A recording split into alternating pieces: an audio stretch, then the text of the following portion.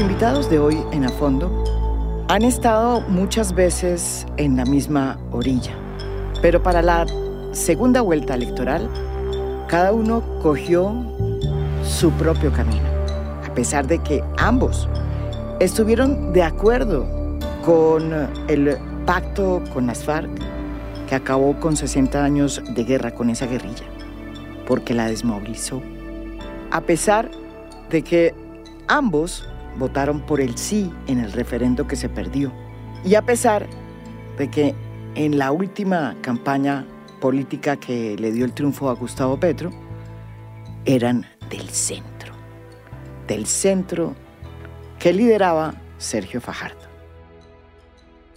Juan Alfredo Pinto, expresidente de ACOPI, que es la asociación gremial que reúne a la pequeña y a la mediana empresa, entre otras cosas, además de escritor y de haberse desempeñado en varios cargos diplomáticos durante varios años, decidió irse en la segunda vuelta a donde Gustavo Petro.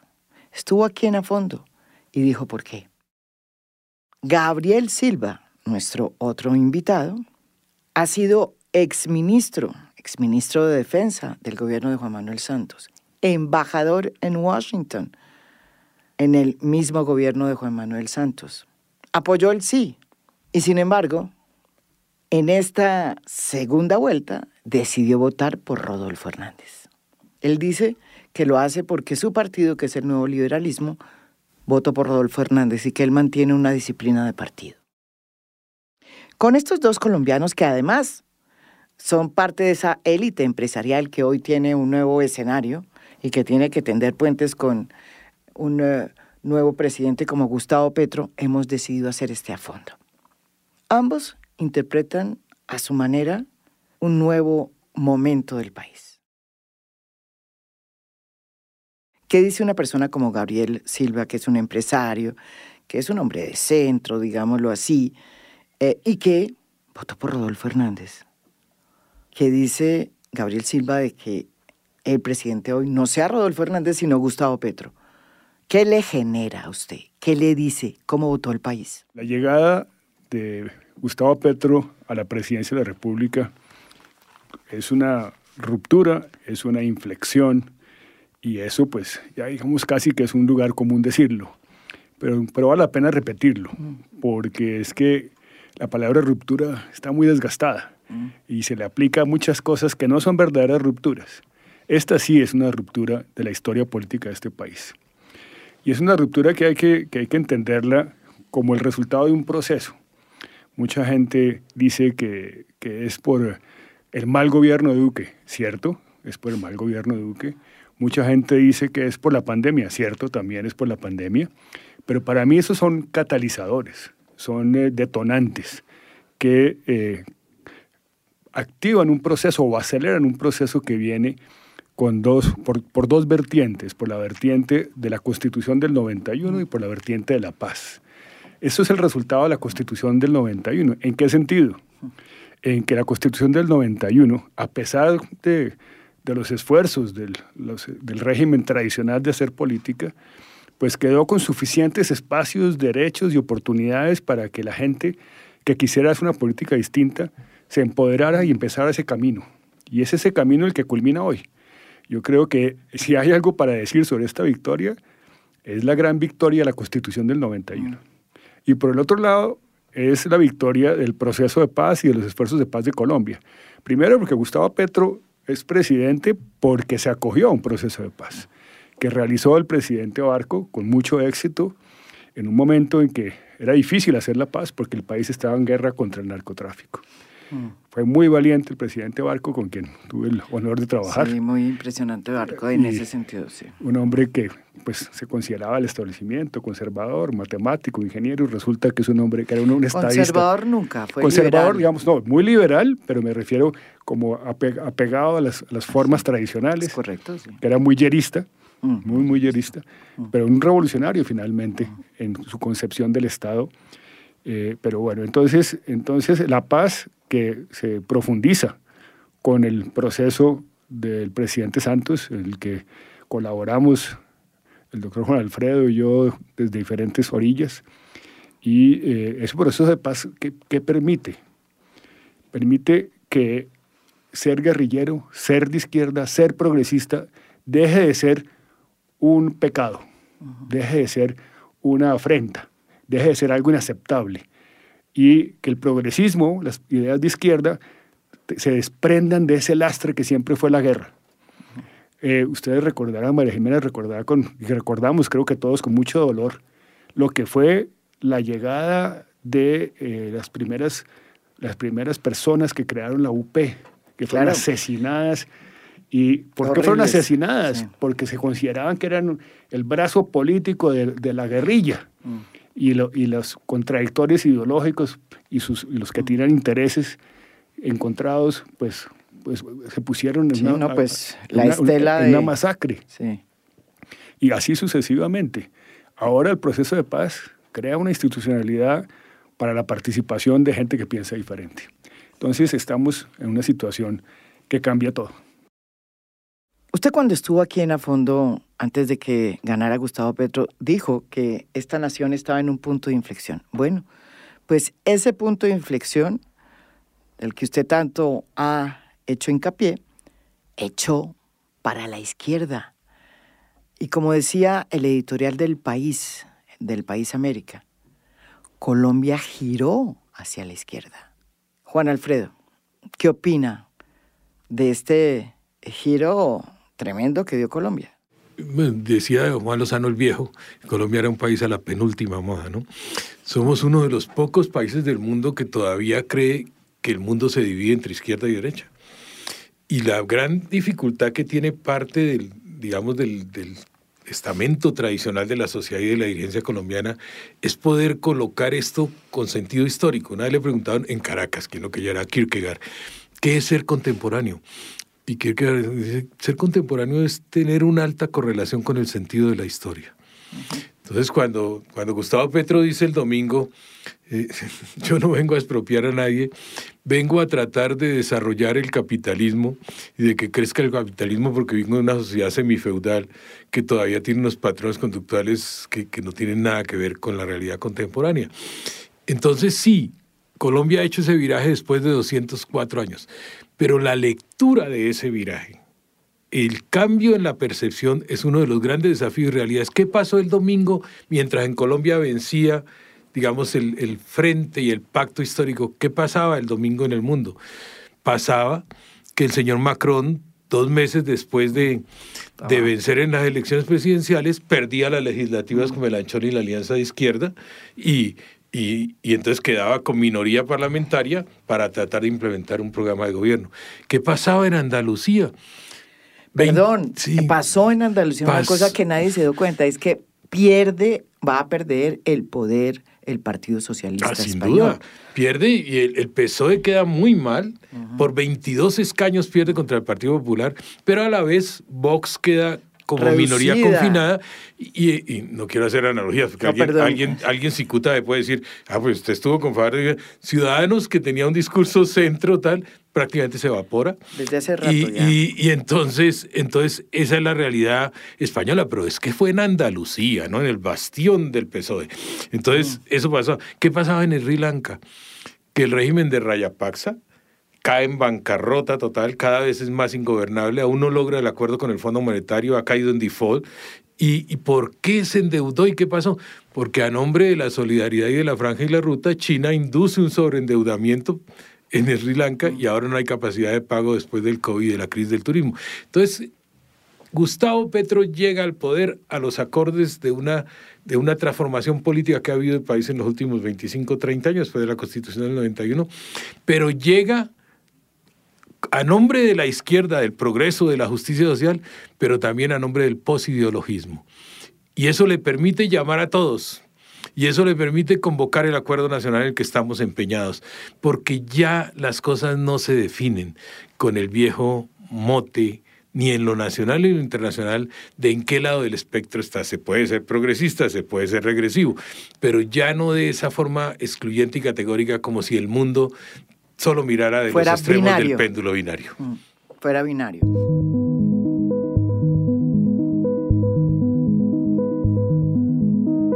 Uno de los grandes desafíos que va a tener Gustavo Petro es precisamente la necesidad de desactivar eso que nosotros hemos llamado aquí la petrofobia, con los empresarios, sobre todo con ese sector que es donde más temor hay y hay veces más un miedo irracional hay frente a lo que él realmente significa o puede hacer por el país. ¿Será tan importante desactivar esta petrofobia que esto fue lo que dijo Gustavo Petro cuando ganó?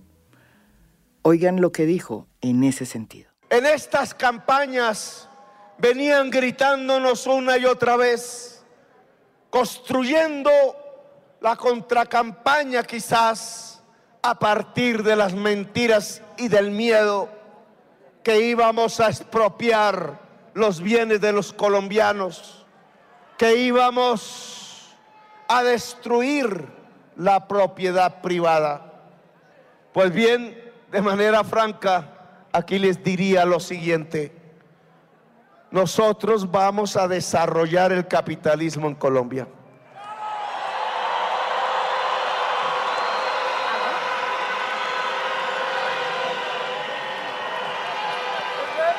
No porque lo adoremos, sino porque tenemos primero que superar la premodernidad en Colombia, el feudalismo en Colombia, los nuevos esclavismos, la nueva esclavitud.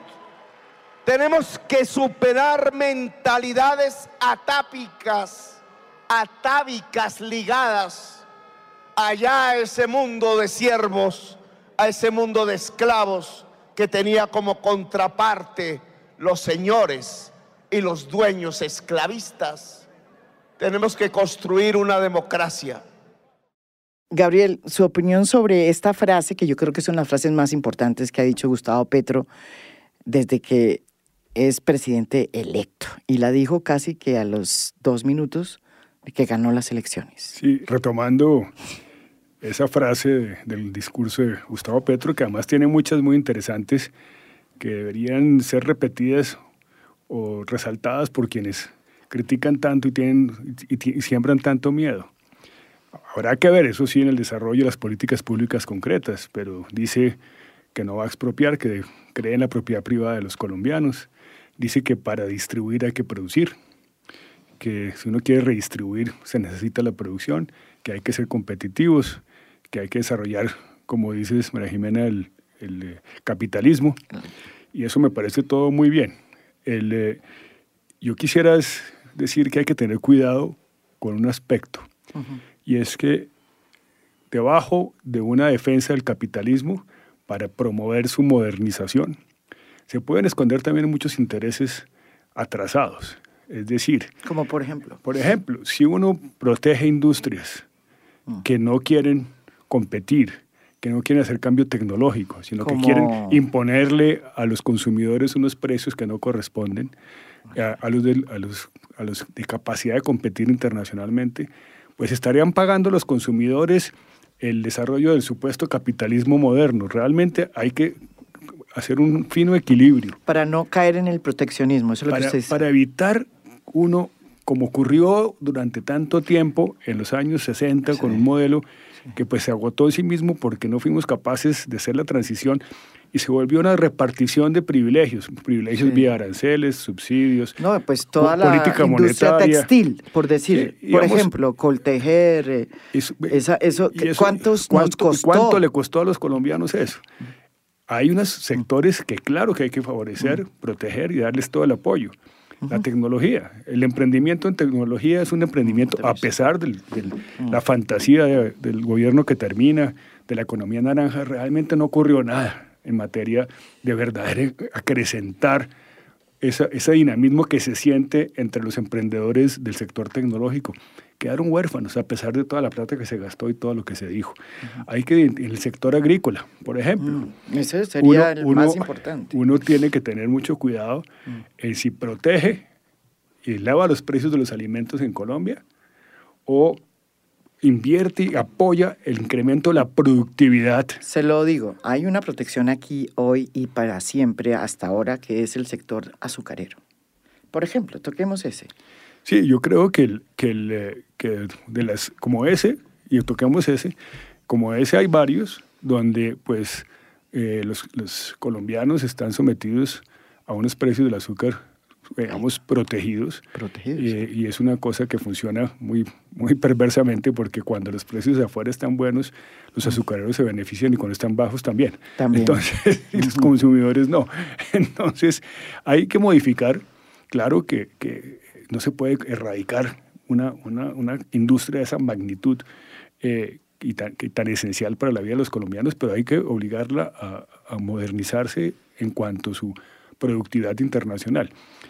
Pero eso es un ejemplo, existen otros, y también yo diría que el problema está en que el Estado es el principal responsable de la mayoría de las ineficiencias del sector productivo.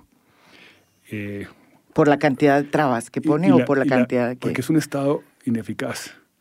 Es un Estado que no produce resultados. Parte de esta insurrección electoral que hubo fue contra un Estado ineficaz.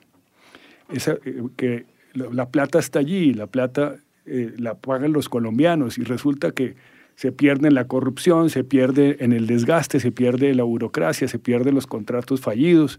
Entonces, esa plata podría ser una gran diferencia en infraestructura, en apoyos, en beneficios para los productores y los empresarios. Creo que el problema es complejo, pero Petro va a tener que tener mucho cuidado cómo maneja ese equilibrio entre no darle protección a quien no se la merece y realmente apoyar al que tiene futuro. Juan Alfredo fue uno de los primeros empresarios que decidió salir a decir que iba a votar por Gustavo Petro, sabiendo que eso le iba a traer muchísimos problemas porque precisamente ese es uno de los sectores que tiene más prevenciones. Hay veces prevenciones que son infundadas, otras pues fundadas.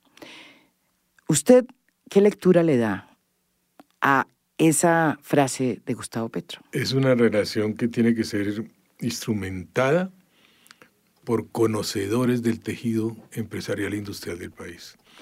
Sería muy crítico que se cayera en la tentación de escoger o por signo ideológico o por nivel tecnocrático. Aquí va a contar mucho que se sepa de qué se está hablando. Por ejemplo, a raíz del programa Aquí sé contigo, ¿no? Pues hubo muchas voces de aliento y yo estoy muy enaltecido con eso. Pero hubo alguien que dijo, esa negociación que dirigió Pinto en las pequeñas empresas en el TLC fue una cosa como muy equivocada.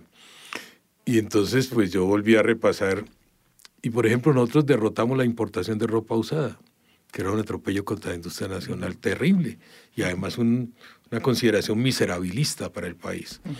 La tiene Honduras. Hace poco visité las bodegas de ropa usada de Honduras. Es lo más asqueroso que yo haya podido ver, ¿no?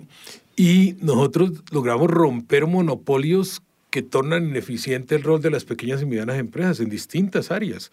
Una de ellas la has mencionado tú. Por ejemplo, ahora la cadena va a pedir protección para todo. Es muy difícil otorgar protección plena a una industria textil si no se acaba de reconvertir. Pero nos interesa defender una industria de confección que sea mucho más competitiva y que es mucho más intensiva en mano de obra y en empleo. Como por ejemplo los zapatos, hay toda la zona de frontera de Calzado, de Bucaramanga, de toda esa zona. Toda esa zona es muy importante. Sí. Entonces, la interpretación tiene una interpretación valorativa que no nos conduzca a una cerradura de vieja estirpe proteccionista y que tampoco se quede en promesas de defensa de la producción nacional. Lo primero que se me ocurrió hacer en estos días es armar una visita al CIAD en Palmira. Voy a ir a ver a mi nuevo nieto, que tiene 8 meses y me tiene enloquecido, y de paso armé la visita porque, por ejemplo, caña de azúcar. Sí, el alcohol carburante le resolvió el problema de que si los precios internacionales van, gano acá, luego gano allí. Pero bueno, hay que pugnar por nuevas eficiencias, hay que seguramente grabar bebidas azucaradas. Bueno, esto ha sido una cosa que se ha intentado tantas veces y nunca ha salido avante en el Congreso. Y hay que ayudar a que el uso del suelo tenga mejor correspondencia. Uno no puede estar en el segundo centro más importante del mundo en desarrollo de leguminosas, ¿no? Con más de 75 variedades crecientes, por ejemplo, en frijol, donde nosotros podríamos mejorar la estructura nutricional del país, y no, porque es que no hay tierra, porque todo el mundo le renta o a los ingenios o vive pegado de ese sentimiento, digamos, de rentismo de viejo cuño. Ahora, ¿eso significa intervenir o golpear a la industria azucarera? Yo no creo. Yo creo que merece mucho respeto y yo creo que hay cosas. Yo mismo traje 2 firmas indias para construir calderas gigantes en la industria azucarera de Colombia. Entonces, toda esa interpretación gradual, sensitiva, es la que necesitamos para que más que ideologías tengamos un gran respeto de roles y una gran integración de propósitos. Yo creo que arrancó bien Petro formulándolo. Ahora, hacer esa costura tiene muchas cosas, porque como digo, hay gente que quiere recaer en el ideologismo, en la cosa del señalamiento. Pero y sin demás. dudas el gran desafío, porque lo primero que hizo Petro al otro día de la victoria fue reunirse con los empresarios y con un grupo pues más grande de adversarios políticos, digamos, pero llamó a los empresarios y los empresarios también. El presidente de la ANDI sacó una declaración diciendo estamos listos para cualquier diálogo. Hasta el presidente de la SAC. He hablado con varios amigos presidentes y están pero muy en esa tónica, es decir, de agregar, de sentarse. Vamos a ver ya cuando llegue en el infield. No es fácil porque cada quien aparecen los intereses de subsectoriales y demás. Les voy a contar una anécdota aquí. El miércoles de la semana anterior me llama Alfonso Prada. Me dice, Juan Alfredo, estamos tan contentos de tus decisiones. Pues, ¿qué más te digo?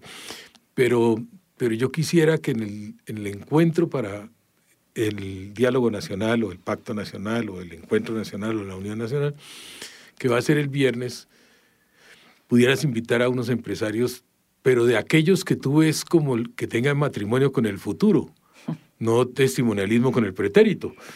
Entonces le dije, dame 4 horas. Y me puse como un enfermo con el teléfono a darle. Y fueron los 5 invitados al encuentro, los que presenté como candidatos. ¿Y quiénes eran? Un gran experto en fintech, con el cual trabajamos sobre un programa de nanocrédito que pueda derrotar el gota a gota. ¿Quién más era? Una persona en comunicación instantánea que pueda mejorar movimientos horizontales, digamos, en redes de penetración popular. ¿Quién más era? Un gran especialista colombiano en negocios verdes. Entre otras cosas, creo que están haciendo alguna preinversión con el presidente Santos. Y había uno más que trabajaba también en áreas, digamos, de tecnología gráfica y comunicación moderna. Todo sobre plataformas tecnológicas. Había de todos los tamaños de empresa en ese grupo. Pero creo que la señal que se lanzó es correcta. Necesitamos hacer un frente vertebrador, convergente de país, para hacer el mecano de un futuro más incluyente y progresista. Eso es lo que necesitamos.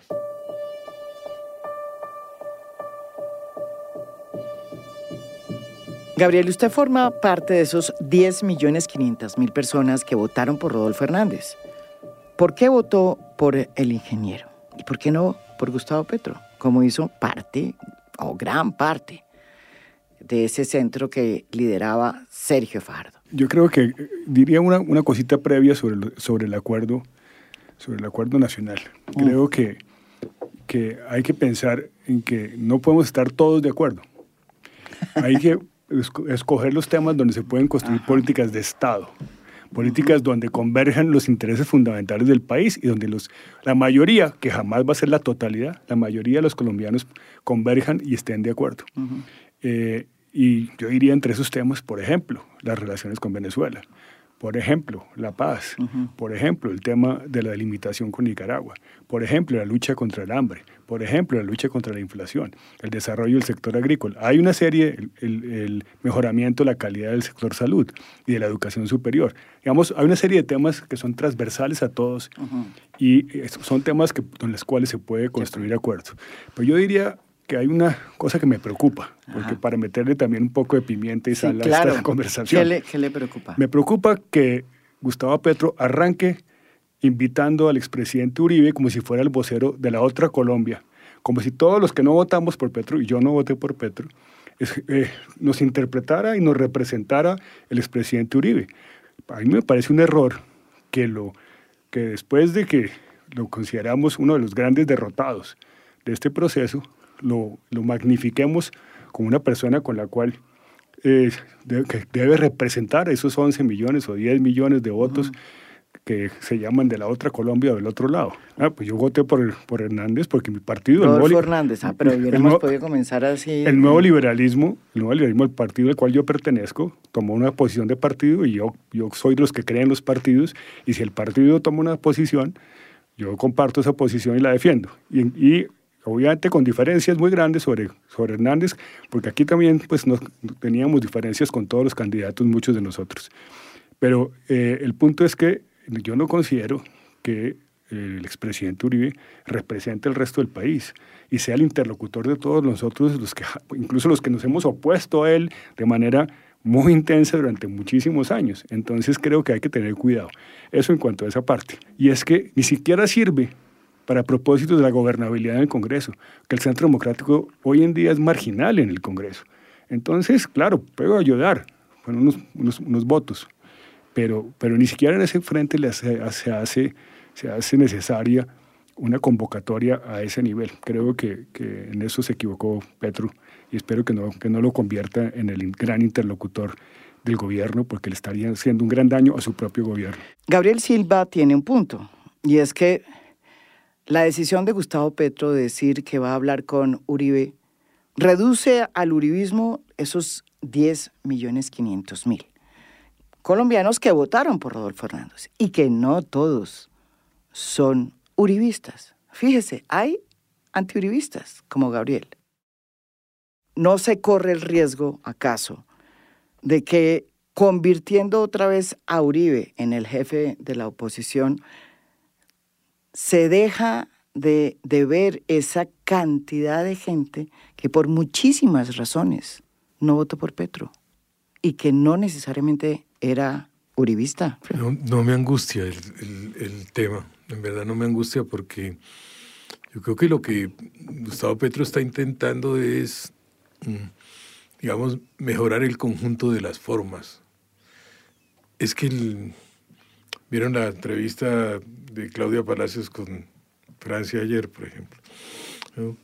Uno no puede, a nombre de la libertad de los medios, por ejemplo, pues formular preguntas que son injuriosas y que revelan esa cosa clasista colombiana, como se la cantaron ahí en público. Estoy muy amigo de Bedoya, la conozco a ella, la respeto, pero digo... Pero es que eso lo que demuestra es... Bueno. Claro, que eso está impregnado en nuestra cultura. Es decir, esas frases como la mona, aunque la vistan de seda, mona se queda, que nos enseñaron las abuelas. Todas esas cosas que Pero eso es lo interesante, porque ahora, si se dicen, van a tener que ser criticadas. Contrafómicas, claro. Eso es lo mejor que le ha pasado al país. No, eso es maravilloso. Y entonces, en ese orden de cosas... mire, yo compartí, por ejemplo, en la reforma laboral, la ley 50 del 90, yo compartí en Residencias Tequendama 4 o 5 noches trabajando de sol a sol con el presidente Uribe preparando ponencias, ¿sí? Y al mismo tiempo otras veces nos dijimos y él me dijo cosas muy duras, etcétera. Pero la realidad es que el país tiene que mejorar también en eso. En el país se traslada el sentido de la interpelación, de la cotejación, Ayer mismo estuve reunido con varios empresarios y todos me planteaban situaciones límite, ¿no? Y yo les decía, ¿por qué tenemos que hablar así? ¿Por qué todo? Acaba de hacer una enumeración magistral, Gabriel, de 10 puntos que serían de convergencia. Y yo tenía el otro, la formalización, el tracto rural urbano, el problema juvenil, el problema de mujer. Y tenemos 16, 20 temas para llegar a acuerdos sobre lo fundamental. Y eso significaría que entonces claudica el dúo o el binomio gobierno-oposición. No, yo lo que creo es que ojalá que las manifestaciones irascibles de las extremas no echen por tierra esto que estamos haciendo. Digo en mi libro, ¿no? Venimos para apoyar sin remilgos las mejoras inclusivas y sociales que la nación necesita, pero cargamos en la faldriquera la llave dorada de la moderación, de la cultura constitucional y de la fraternidad.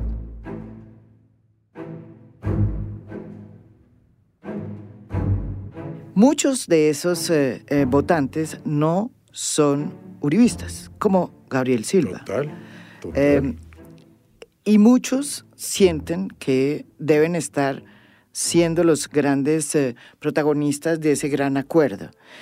El vocero de ese acuerdo no va a estar, que es Rodolfo Hernández. ¿A ustedes no les sorprendió? Pero yo señalaría que tampoco consideramos a Rodolfo Hernández el vocero de todos nosotros. No, pero eso sí está raro. Porque Rodolfo Hernández fue el resultado de un proceso. Yo estuve comprometido con pues, todo el proceso del centro. Participamos en la coalición Esperanza como Nuevo Liberalismo y con el candidato del Nuevo Liberalismo que fue derrotado. Sí. Fuimos solidarios totalmente con el doctor Sergio Fajardo, permanentemente, durante todo su paso por la primera vuelta. Entonces, pues realmente el partido decidió que se adhería a la candidatura de Hernández, pero digamos como partido, el Nuevo Liberalismo tiene una posición de centro que no refleja en su integridad el señor Hernández. Creo que aquí lo que ocurre es que hay una pluralidad que hay que reconstruir hacia atrás, porque la pluralidad que llegó a las elecciones se concentró por la segunda vuelta en 2 personas, pero hay que echar para atrás. La pluralidad está ahí, hay que reconocerla y hay que sentarla a la mesa. Hacer acuerdos con los que están de acuerdo es facilísimo. Hacer acuerdos con todos los que quieren participar en el acuerdo, a pesar de que tengan diferencias, es la verdadera magia de poder tener resultados. Entonces le pregunto, ¿usted cree que los que están hasta ahora en esa mesa son todos los que tienen que estar o faltan?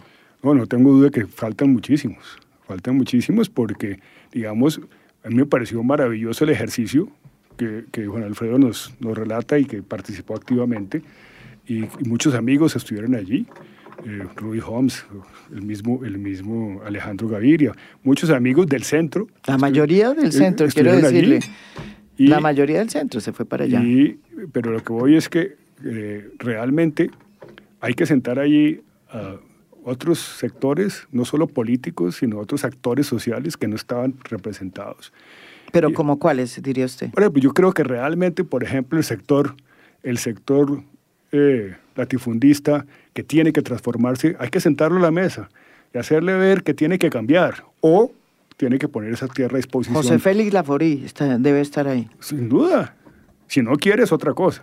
Pero si no quiere él, querrán muchos de sus súbditos en la industria ganadera. Entonces yo creo que sí hay que hacer una apertura mucho mayor. Creo que hacer acuerdos con los que están de acuerdo es fácil. Y sin duda hay que ser un gobierno más inclusivo, no solo con los que apoyaron a Petro, sino con otros. Y no me refiero a cargos ni a ministerios. Que no sean el propio Uribe, esa es su tesis. No, mi tesis es que si quieren conversar con el Centro Democrático, por eso digo que hay que echar para atrás. Y el Centro Democrático, pues, fue el 10%, menos del 10% de la votación nacional, si uno lo mira en perspectiva. Entonces, ¿cómo así que ese va a ser el vocero de lo que hay detrás de esta votación que ocurrió? Entonces, hay que echar para atrás y volver a reconstruir la pluralidad que se concentra por el sistema electoral que tenemos. Ya. Es verdad, yo creo que esta mañana leí en El Tiempo que María Fernanda dice que aspira a ser la jefe de la oposición del nuevo gobierno. Entonces, pues bueno. Me paso al lado del gobierno. ¿Por qué? Bienvenido, Gabriel. Pero les voy a contar una cosa personal. Sí, estamos entre María Fernanda Cabal o Miguel Uribe. No, pues, entonces, hágame el favor. Y entonces lo mejor es utilizar un ejemplo no exactamente rodolfista, pero con un toque de rusticidad. Les voy a comenzar una cosa personal. Cuando estoy en una fiesta, yo participo. Dice mi esposa que bailé alguna vez bien y creo que lo disfruto mucho. Pero mi alegría... La mía nunca ha dicho eso. Ah, bueno. Pero la alegría mía y la euforia es interpelada severamente cuando alguien le da por decir que hagamos el trencito. Una costumbre muy criolla, muy elemental, que consiste Sí. en hacer una sucesión donde se traban unos con otros para pasar a la segunda fase, que es aún peor, que es como una maraña que forman todos anudándose y que hay toda clase de intercambio de humores y de cosas ahí. ¿No? Pero en todo caso, el tema es la convocatoria que estamos haciéndolo, como yo leo. No es un trencito. No es un trencito. No porque entre otras cosas, se mantiene el derecho de la discrepancia, pero lo que se privilegia es la convergencia. ¿Para qué? Porque la paz tiene una base material, la dijo Juan Pablo II en su obra, no es el desarrollo. Y el desarrollo, si no se logran cifrar unos propósitos nacionales superiores de Estado, si no se logra armar un cardabón para tratar de ir hacia adelante, pues hace que entonces repitamos la edición de los gobiernos que la mitad del tiempo se les va corrigiendo las embarradas que hizo el anterior y la otra mitad haciéndole las embarradas al que va a llegar, ¿no? Cuando uno se despacha una cosa como la ley de garantías, cuando uno mete en eso una cuota presupuestal como esas, o cuando uno cae en la inauguritis aguda, pues uno está simplemente mal gobernando. Yo creo que el llamamiento tiene sentido, pero no hay que idealizarlo, por supuesto. No es el trencito, ni es la maraña fiestera. Es una convergencia de construir, y como dice, me gusta mucho la expresión esta hagamos la pluralidad, hagamos la pluralidad, recobremos la pluralidad para poder discrepar dentro de la unidad en la diferencia.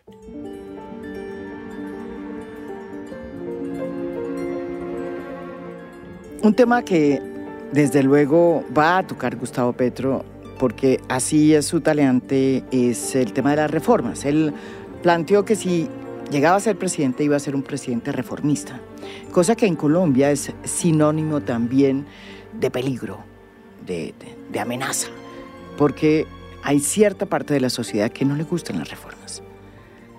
Una de esas reformas, y creo que la más importante, es la reforma tributaria, estructural, la que cambie de verdad, la que sirva para ajustar las cargas tributarias de un país que se resiste a hacerlo.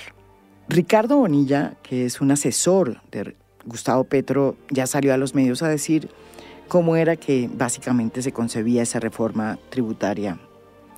Y dijo lo que ya sabíamos, que se plantea subir el impuesto a las personas que son ricas. Habló Gustavo Petro de 4.000 ricos que había que hacerlos pagar impuestos y que no pagaban.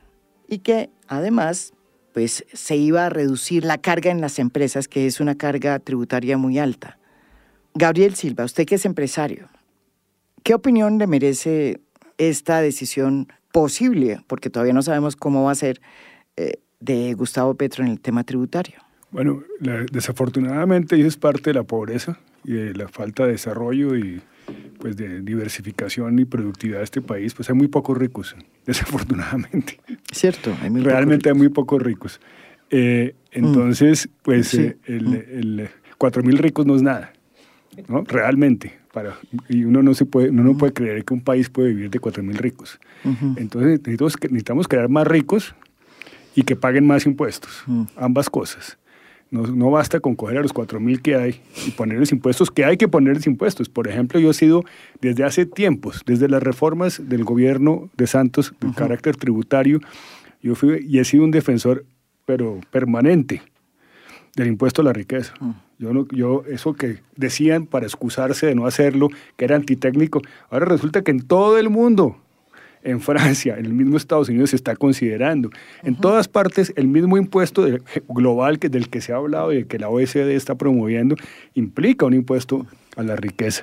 Yo creo que esa es la mejor forma de evitar pues, que la gente evada, que la gente esconda, porque finalmente sobre el ingreso es más difícil realmente poner impuestos que sean eficaces y que sean realmente progresistas. Yo creo que sí. Hay que tratarlo. Pero lo más importante es coger y decir, este señor es rico, pues que pague sobre lo que tiene. Si no es capaz de producir para pagar ese impuesto, pues que lo venda a otro que lo pueda poner a producir. Que es un poco lo que pasa, por ejemplo, con las tierras y los latifundios en muchas partes. Y creo que la reforma tributaria tiene que ser, sin duda, aliviando la carga de las empresas, Y es eso alta. es alta, pero al mismo tiempo creo que meterle progresividad a la renta también es importante, pero la esencia de una reforma es una reforma al patrimonio y a la riqueza. Una reforma, un impuesto mucho más grande del que hay hoy en día y muchísimo menos tasado hacia abajo como se propone, hacia arriba como se propone, que es que hay que subir más el rasero a partir del cual deben pagar. Porque es que realmente las declaraciones de renta, desde el punto de vista patrimonial, pues eso que dicen que vale 1.000 realmente vale 10.000. Entonces hay que tener en cuenta esos aspectos. La reforma tributaria es indispensable, pero también hay que liberar a los sectores que invierten y que invierten en sectores modernos y en sectores estratégicos como liberarlos tributariamente. Exenciones, diríamos. Yo no creo en los privilegios de las exenciones, sino todo el mundo debe pagar impuestos. Yo sí creo que las tasas también deben ser variables, no solo por ingreso de las personas, sino por actividad y capacidad e inversión. Yeah. Eso se puede hacer, pero no se puede hacer de manera generalizada. Cuando uno, por ejemplo, el gobierno Uribe le dio unas exenciones tremendas al turismo y a los hoteles. Nos llenamos de hoteles, una capacidad instalada de hoteles. ¿Por qué? Porque por ahí se metían todas las exenciones de renta y hoy en día tenemos ocupaciones de hoteles en el piso. Y hoteles en todas partes, pero que no se llenan ni sirven, sino son esencialmente, esos sí son verdaderos paraísos fiscales, esas exenciones. Y eso es lo que hay que evitar. Pero esa reforma es inevitable que sea progresista, que busque que... Pero también hay empresas que deben tributar más. Por ejemplo, los niveles de rentabilidad de algunos sectores yo los llamaría excesivos y incluirían entre ellos el sector financiero al que pertenezco. Y creo que eso merece una tributación mayor. Hay que diferenciar sectorialmente, no solo hay que diferenciar por nivel de ingreso de la persona, sino también por el nivel de ingreso del sector. Muy interesante escuchar a Gabriel con una gran entereza, me parece, y lo quiero subrayar. Pues hombre, yo coincido en buena parte del tema. En Colombia hay, pero cientos de miles de propietarios rurales que pagan cifras irrisorias, por ejemplo. En fincas de 200, 300 hectáreas en suelo fértil, claro, que pagan de predial 1.500.000 pesos por año. Es decir, un tema que nos va a igualar y que es fundamental y que si es necesario da para que el Estado haga esfuerzos de trámite ágil y demás en lo que reste y sobre todo en la implementación es la actualización catastral. Mejorará en los tributos locales, es muy difícil agregará. No es tan difícil, el CODACI tiene buena parte de las cosas hechas. Necesita dar autoridad técnica a todo el proceso y darle celeridad e incluso se pueden hacer aplicaciones incrementales parciales sobre la base catastral preexistente mientras se surte el proceso culminante de tener todo actualizado. Pero sobre eso el gobierno Duque tomó una determinación, es que le dio poder a los alcaldes y gobernadores. Iba a mencionar exactamente. Hizo la peor decisión. Absurdo, le entregó a los políticos el manejo del catastro, que son los primeros interesados. Eso se puede corregir. Si hay algo revolucionario para empezar una revolución agrícola en este gobierno, es que echar para atrás esa medida. Totalmente de acuerdo. Es una vergüenza lo que se hizo allí y no se ha hablado de eso. Es gravísimo eso y hay que revocarlo. Eso hay que revocarlo. Sí y explico qué fue lo que pasó. Les dio potestad a los alcaldes y gobernadores para manejar los impuestos territoriales, para actualizar el catastro. Ya se ve en las dos direcciones. Con lo poco que lleva esta reforma, se ve en las dos direcciones. Unos incrementos punitivos a sus enemigos políticos. Exactamente. ¿No? Yo veo, ya he visto, me han llegado reportes de varios municipios. Y unos incrementos decorativos. Y unos incrementos decorativos que son realmente disminuciones de catastro a los amigos. ¿Y eso por qué? Porque se quitó el componente técnico. Es una barbaridad lo que se hizo. Pues bueno, una muy buena recomendación. Y encima de eso, ¿sabe qué pasó en el gobierno Duque? La persona que hizo eso en Barranquilla, que fue una de las personas que trabajó con él entonces, pues con la alcaldía de los Char, que son los que manejan la alcaldía en Barranquilla, es hoy la directora del IGAC. Sí, bueno, o sea, el IGAC Se lo entregó a los Char. ¿Cuánto nos falta? 45 días. Hay que cambiar cosas, ¿no? El tema de los dividendos, importante también. No para estimular aún más el frágil mercado de capitales, pero sí para ir por los graves. Lo de la riqueza, estoy totalmente de acuerdo. Hay que grabar ahí. Pero además lo otro que hay que hacer es que el país tiene que ampliar la base de propietarios. Cuando yo hablo de formalizar 1 millón de compañías, es que tenemos 5.600.000, de las cuales 4 tienen nada y 1,5 millones tienen registro mercantil. Necesitamos meter un mecanismo de cédula empresarial de gran velocidad para tener por lo menos registro de ubicación de actividad y poder ir por la gente en este tema. Y ahí hay otra base tributaria de mérito que puede arreglar con un monotributo, con lo que quieran. Y hay cosas que se van a transar, y con esto quisiera terminar este pedazo, y es, yo me quedé aterrado en la campaña de Gabriel, que había una discusión tremenda entre qué estatura deberían tener los pilares en lo pensional. Yo veía a unos inmolarse por el 2 millones o por 2 salarios mínimos y el otro inmolarse por 4 millones. Decía, hay que sentarse para buscar el 3, por ejemplo. No, así de sencillo, hay que construir cosas que sin Estamos hablando de la reforma pensional, por ejemplo. Eso es lo que tiene que hacer el acuerdo nacional. No se pueden aprobar cosas que signifiquen alaridos de todo lado. Hay que bajar eso a una cosa donde prevalezca lo técnico, lo racional y el interés colectivo.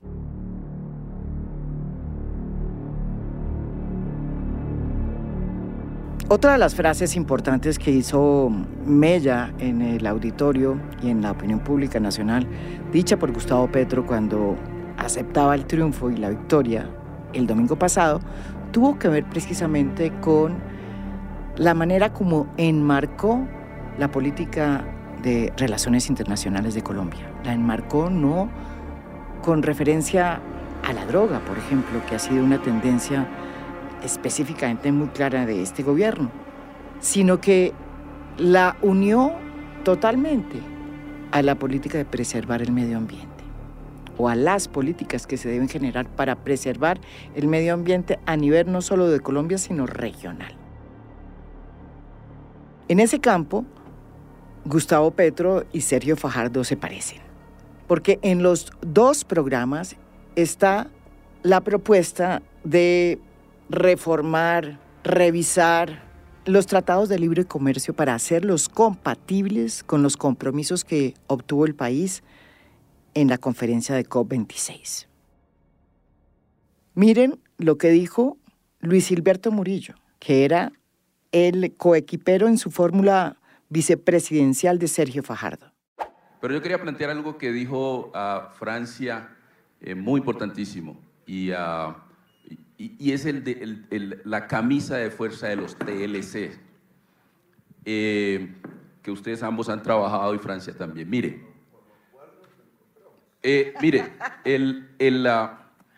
Canadá está negociando, debe haber negociado ya con Chile, un TLC donde el tema de equidad de género y pueblos indígenas y pueblos originarios es central. Pero también se están negociando TLC donde la biodiversidad es central. Eso no sucedía en la década pasada. Colombia debe seriamente plantear la renegociación de los TLCs, incluido el de los Estados Unidos. Y debemos decirlo no de manera vergonzante, porque estamos en un momento distinto de la historia de la humanidad. Y miren lo que decía Gustavo Petro antes de que fuera electo como nuevo presidente de Colombia. ¿En qué punto lo haría, candidato? Sí, yo pienso que hay que hablar de 2 temas que no están en la agenda actual. Una es el cambio climático, la constitución de un fondo internacional mundial para salvar la selva amazónica en Colombia. Mecanismo para financiarlo, los bonos carbón y las transferencias estatales. Me parece que es fundamental si queremos rescatar la vida en el planeta y luchar contra el cambio climático. Eso hay que hablarlo con Estados Unidos.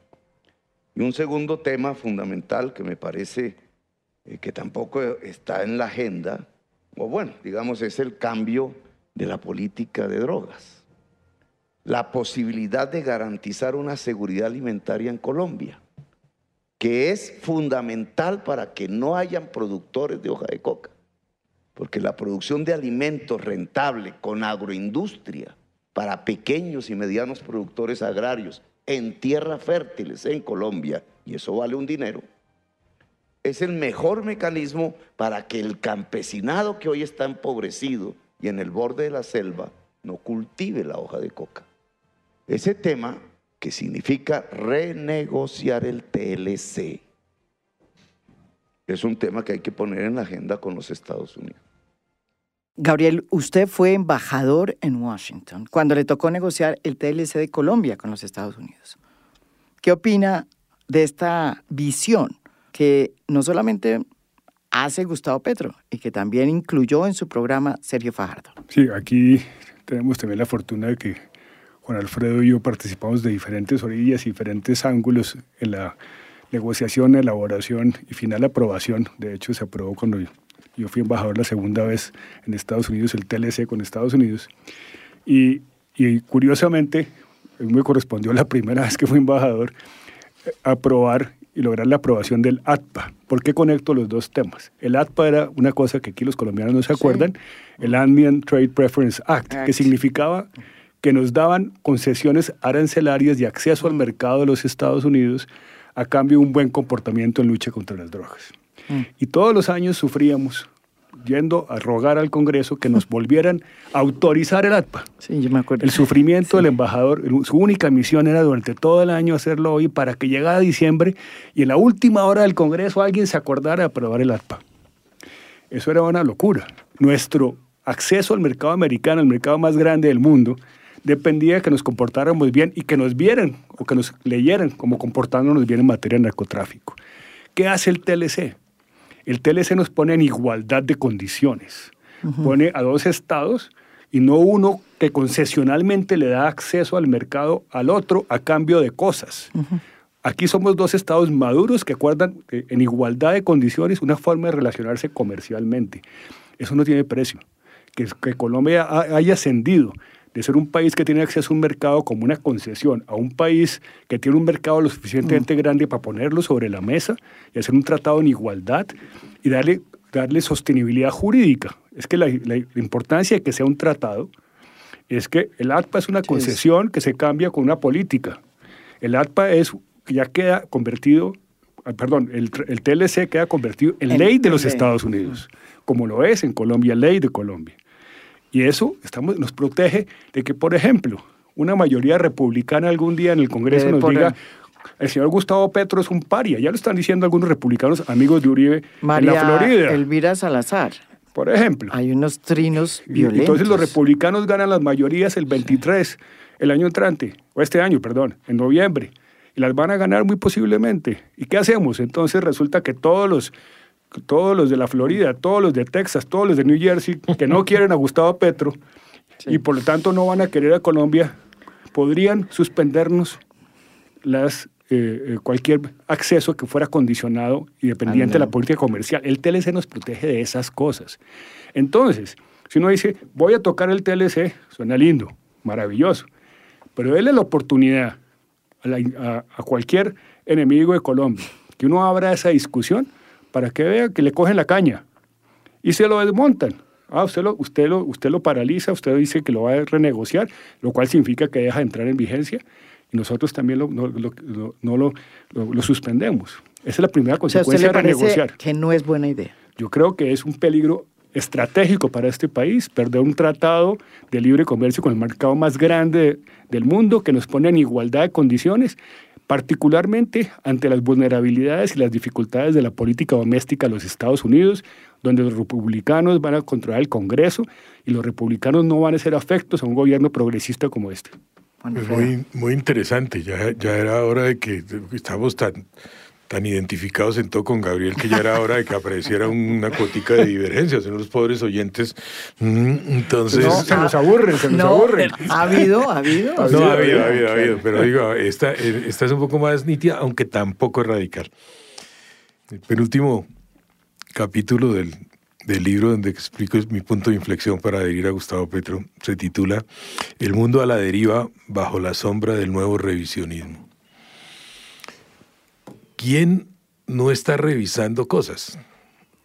¿Xi Jinping, que se ha convertido en el conductor inapelable de la República Popular China, que paga en los 150 diarios más importantes del mundo páginas enteras con intervalos de 45 días, donde se habla hoy del pensamiento Xi Jinping como la absoluta verdad. El mismo que defiende los intereses a través de la franja de la ruta, etcétera, y sin duda es un gran conductor también, pero que ha revisado las tesis. Es decir, el Partido Comunista Chino está muy lejos hoy de cualquier pregón comunista. Putin. Funciona así, pero... Claro. Tiene... Claro. Pues por supuesto, con tal que case ratones, dirías, no tensiado. Y entonces, Rusia. Imagínese Rusia con lo que está haciendo actualmente, con el genocidio que está impulsando actualmente, ¿no? Hablando ahora no sé si de la herencia bolchevique o de la guerra patria, de la gran guerra, etcétera. Y todos, por ahí uno puede hablar de Narendra Modi y su nacionalismo excluyente de minorías etno-religiosas, o uno puede seguir recorriendo el mundo, va a encontrar lo que encontré yo en mi libro anterior, en Adeyocracia, que hay 11 tiranos que manejan 5.700 millones de personas en el mundo, ¿no? Entonces, ¿cuándo se imaginó uno a Trump? ¿Le sumaste a Trump? Claro, manejando el grupo de asalto al Capitolio, es decir, y ahora entonces nos va a decir que va a objetar una revisión. No, México revisó, y Canadá se pegó y revisaron. Revisar no significa desmantelar, ahí sí estoy totalmente de acuerdo con Gabriel, sería un riesgo tremendo, pero tocar 4 o 5 cosas y sobre todo introducir, como lo plantea Luis Gilberto Murillo, la variable ambiental y climática dentro de este discurso de integración, es posible y no se acaba el mundo. Entre otras cosas porque también la ecuación de poderes ha cambiado mucho y lo que necesitamos es hacer un nuevo panamericanismo. No para desmontar lo que tenemos, sino lo dijo Gustavo Petro hace 3 días, para meter a todos. Es que eso es ridículo, la izquierda formando el ALBA, el CELAC, el SUMAC, haciendo un club ahí de señor Ortega y otros pseudodemócratas ahí, ¿no? Eso no puede seguir, pero tampoco puede seguir un panamericanismo donde alguien se abroga el derecho de sacar 6 o 7 naciones porque sus gobernantes no piensan como nosotros. El nuevo panamericanismo es con los Estados Unidos primero que todo, no es sin los Estados Unidos. Y segundo, es buscando un continente que le marque al mundo ruta y que no se retraiga de las tendencias universales. Con Asia hacen el Quad, hoy en día Australia, ¿no?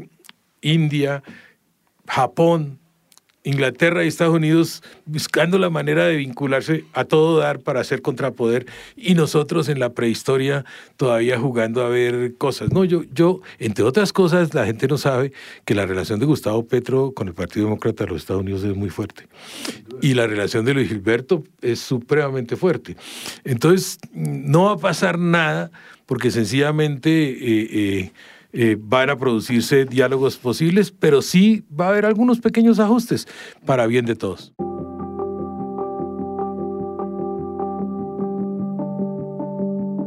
Para finalizar, la última pregunta. Gustavo Petro y Rodolfo Hernández propusieron, y también Fico, propusieron que si llegaban a ser presidentes iban a abrir las relaciones con Venezuela. Es lo primero que ha hecho Gustavo Petro. Detrás de esas relaciones está el mercado más grande que todos los empresarios colombianos están ansiando volver a tener, ¿o no? Esa es una de las grandes cosas que se reactivan, mire, Gabriel. Jimena, si se normalizan las relaciones diplomáticas, consulares y comerciales, eso puede significar para la economía colombiana 2 puntos de crecimiento. Eso es como añadirle a Colombia un 40% más de mercado, porque es tal el nivel de desabastecimiento. Hoy en día, proveído de las maneras más irracionales y desde los puntos más lejanos del mundo, a unos costos infinitos para los venezolanos, pues una vez hecho eso, estaremos casi que incrementando un 40% el mercado de Colombia, el mercado al cual pueden acceder los empresarios colombianos. No tengo duda que así fuera solo por esa razón. La extrema derecha de este país debería dejar de sobar y de molestar con eso, porque para que favorezcan a sus amigos, a sus ganaderos, a sus lecheros, a sus empresarios, déjenlos producir para Venezuela. Lo que está haciendo la extrema derecha es quebrando a los empresarios colombianos y cortándoles el acceso a un mercado muy poderoso. Y eso no tengo duda que cualquier impuesto que se incremente en Colombia se compensa de lejos con un mercado en Venezuela.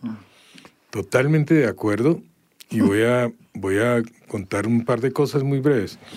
Una, la resistencia militar y política de Siria tiene sede en Estambul. Sede admitida por el gobierno turco, etcétera, con el edificio y toda la cosa. Y sin embargo, no, en la frontera hay muro, por ejemplo. Muro no pequeño, 700 y pico de kilómetros, etcétera. Y el tema funciona en materia económica y en muchos otros renglones. ¿Y cómo lo hace Turquía? Que las relaciones están cerradas, no hay un Guaidó, pero casi hay unas figuras ahí. Entonces, ¿cómo lo hace? Con una figura que a mí me gustaría que diplomáticamente pudiéramos explorar en la primera fase. Es lo que llaman un envoy, un enviado especial, que no tiene las características de plenipotenciario que tiene un embajador, pero que sí gestiona. ¿Qué gestiona? La reapertura consular.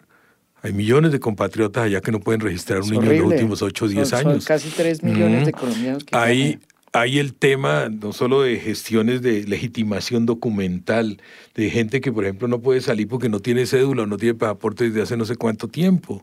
Todo ese tipo de cosas en lo consular hay que resolverlo. En lo comercial, pues además ya hay medios de pago, que era una cosa que no había. La economía venezolana está dolarizada y hay una... Y tercero, ¿a quiénes sobre todo beneficia el restablecimiento comercial con Venezuela? A los pequeños y medianos empresarios de Colombia, que son el tejido que da empleo. O sea, no hay razón. Ahora, que hay que hacerlo con respeto de los procesos, no es tampoco desbaratando cosas ni atropellando a nadie, porque sigue el backing de que aspiramos a que haya una sociedad democrática en Venezuela, pero eso no quiere decir hágame un favor, somos tan atrasados en eso que pensamos que la diplomacia, que fue precisamente, se explicó en el mundo, pero no ahora, no es la decisión, como la manera de resolver temas por encima de la ideología y los prejuicios, nosotros estemos montados en ese caballo de vieja estirpe. Entonces, no, es la hora de que la diplomacia se mueva mucho y de restablecer relaciones con Venezuela. ¿Qué le diría usted a Gustavo Petro? Que no votó por él. Que ni se le ocurra invitar a Diosdado Cabello a la posesión. Esa señal, sí sería una podría sonar como una audacia, pero como ahora dicen eso, yo sí le recomendaría que no haga eso. No, pero Adel sí. No, que escoja bien, mejor dicho, pero que tenga mucho cuidado porque la acusación de castrochavismo en los Estados Unidos, en la misma Colombia y en la región, ¿para qué se la va a ganar gratuitamente? Ya está bien con que haya anunciado su política hacia Venezuela y creo que eso es muy importante y coincido totalmente con Juan Alfredo. Ahí hay un potencial gigantesco, pero hay que hacer las cosas con prudencia y entender que en diplomacia cualquier cosa que se diga, cualquier cosa que se haga, tiene consecuencias. Totalmente de acuerdo. Bueno, fíjese, pudimos poner de acuerdo a una persona que comenzaron haciendo política en el centro con Sergio Fajardo y que uno terminó apoyando a Petro en la segunda vuelta, como el doctor Juan Alfredo Pinto, y que el otro pues terminó votando por Rodolfo Hernández. Sabe que le agradezco inmensamente a María Jimena la diferencia entre respaldar a Rodolfo Hernández y votar por él. Muchas gracias. Yo en cambio te agradezco que hayas reunido a dos personas que son amigos históricos, pero que tenemos dos referentes vitales fundamentales. Luis Carlos Galán, sí.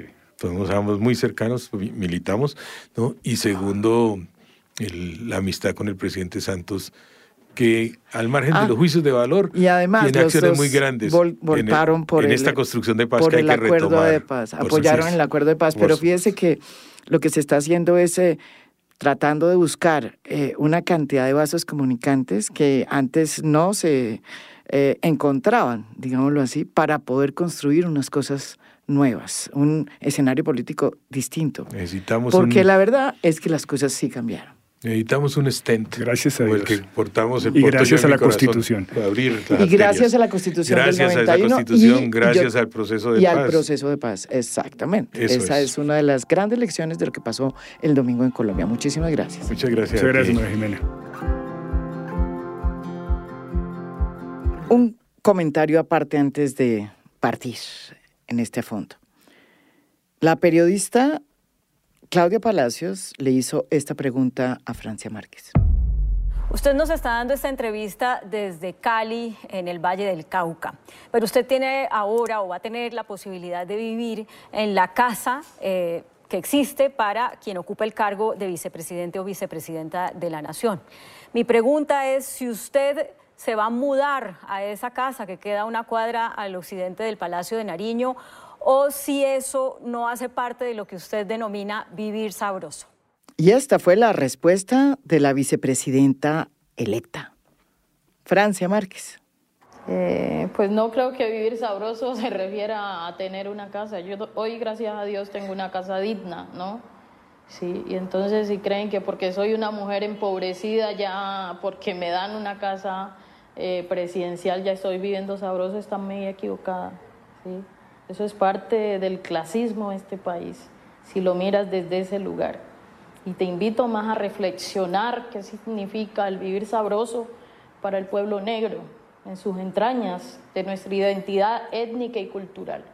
Se refiere a vivir sin miedo, se refiere a vivir en dignidad, se refiere a vivir con garantía de derechos. Entonces, cuando me colocas que voy a vivir sabroso porque voy a ir a la casa vicepresidencial, seguramente estás muy equivocada, ¿sí? Seguramente vivir sabroso es que yo pudiera vivir en mi propia casa, ¿no? Que tuviera las garantías de seguridad para vivir en mi casa y tal vez no con un poco de gente armada, ¿no? Porque eso no es vivir bien y eso no es vivir sabroso. Es hora de que los periodistas, y no solo los medios, porque en este caso fue una periodista, lastimosamente una mujer, que no ha entendido que hay que empezar a cambiar y a mirar al país que nunca se ha mirado. Y que eso nos toca a todos, no solamente a los políticos, no solamente a los empresarios, sino también a los periodistas. Eso que sucedió ahí es una demostración de que son muchos los periodistas en Colombia que tienen el chip de una Colombia que no existe ya. El país cambia y los medios y los periodistas tienen que cambiar con el país, interpretarlo, oírlo y escucharlo. Y en este caso se vio claramente que eso no sucedió. Esto es A Fondo, un podcast original de Spotify. Mi nombre es María Jimena Duzán.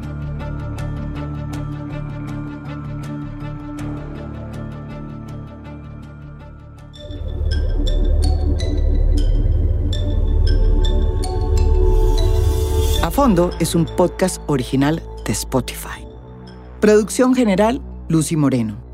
Editor de contenido, Adrián Ateortúa. Editor de audio, Audio Factory. Música original del maestro Óscar Acevedo. Gracias por escuchar. Soy María Jimena Duzán.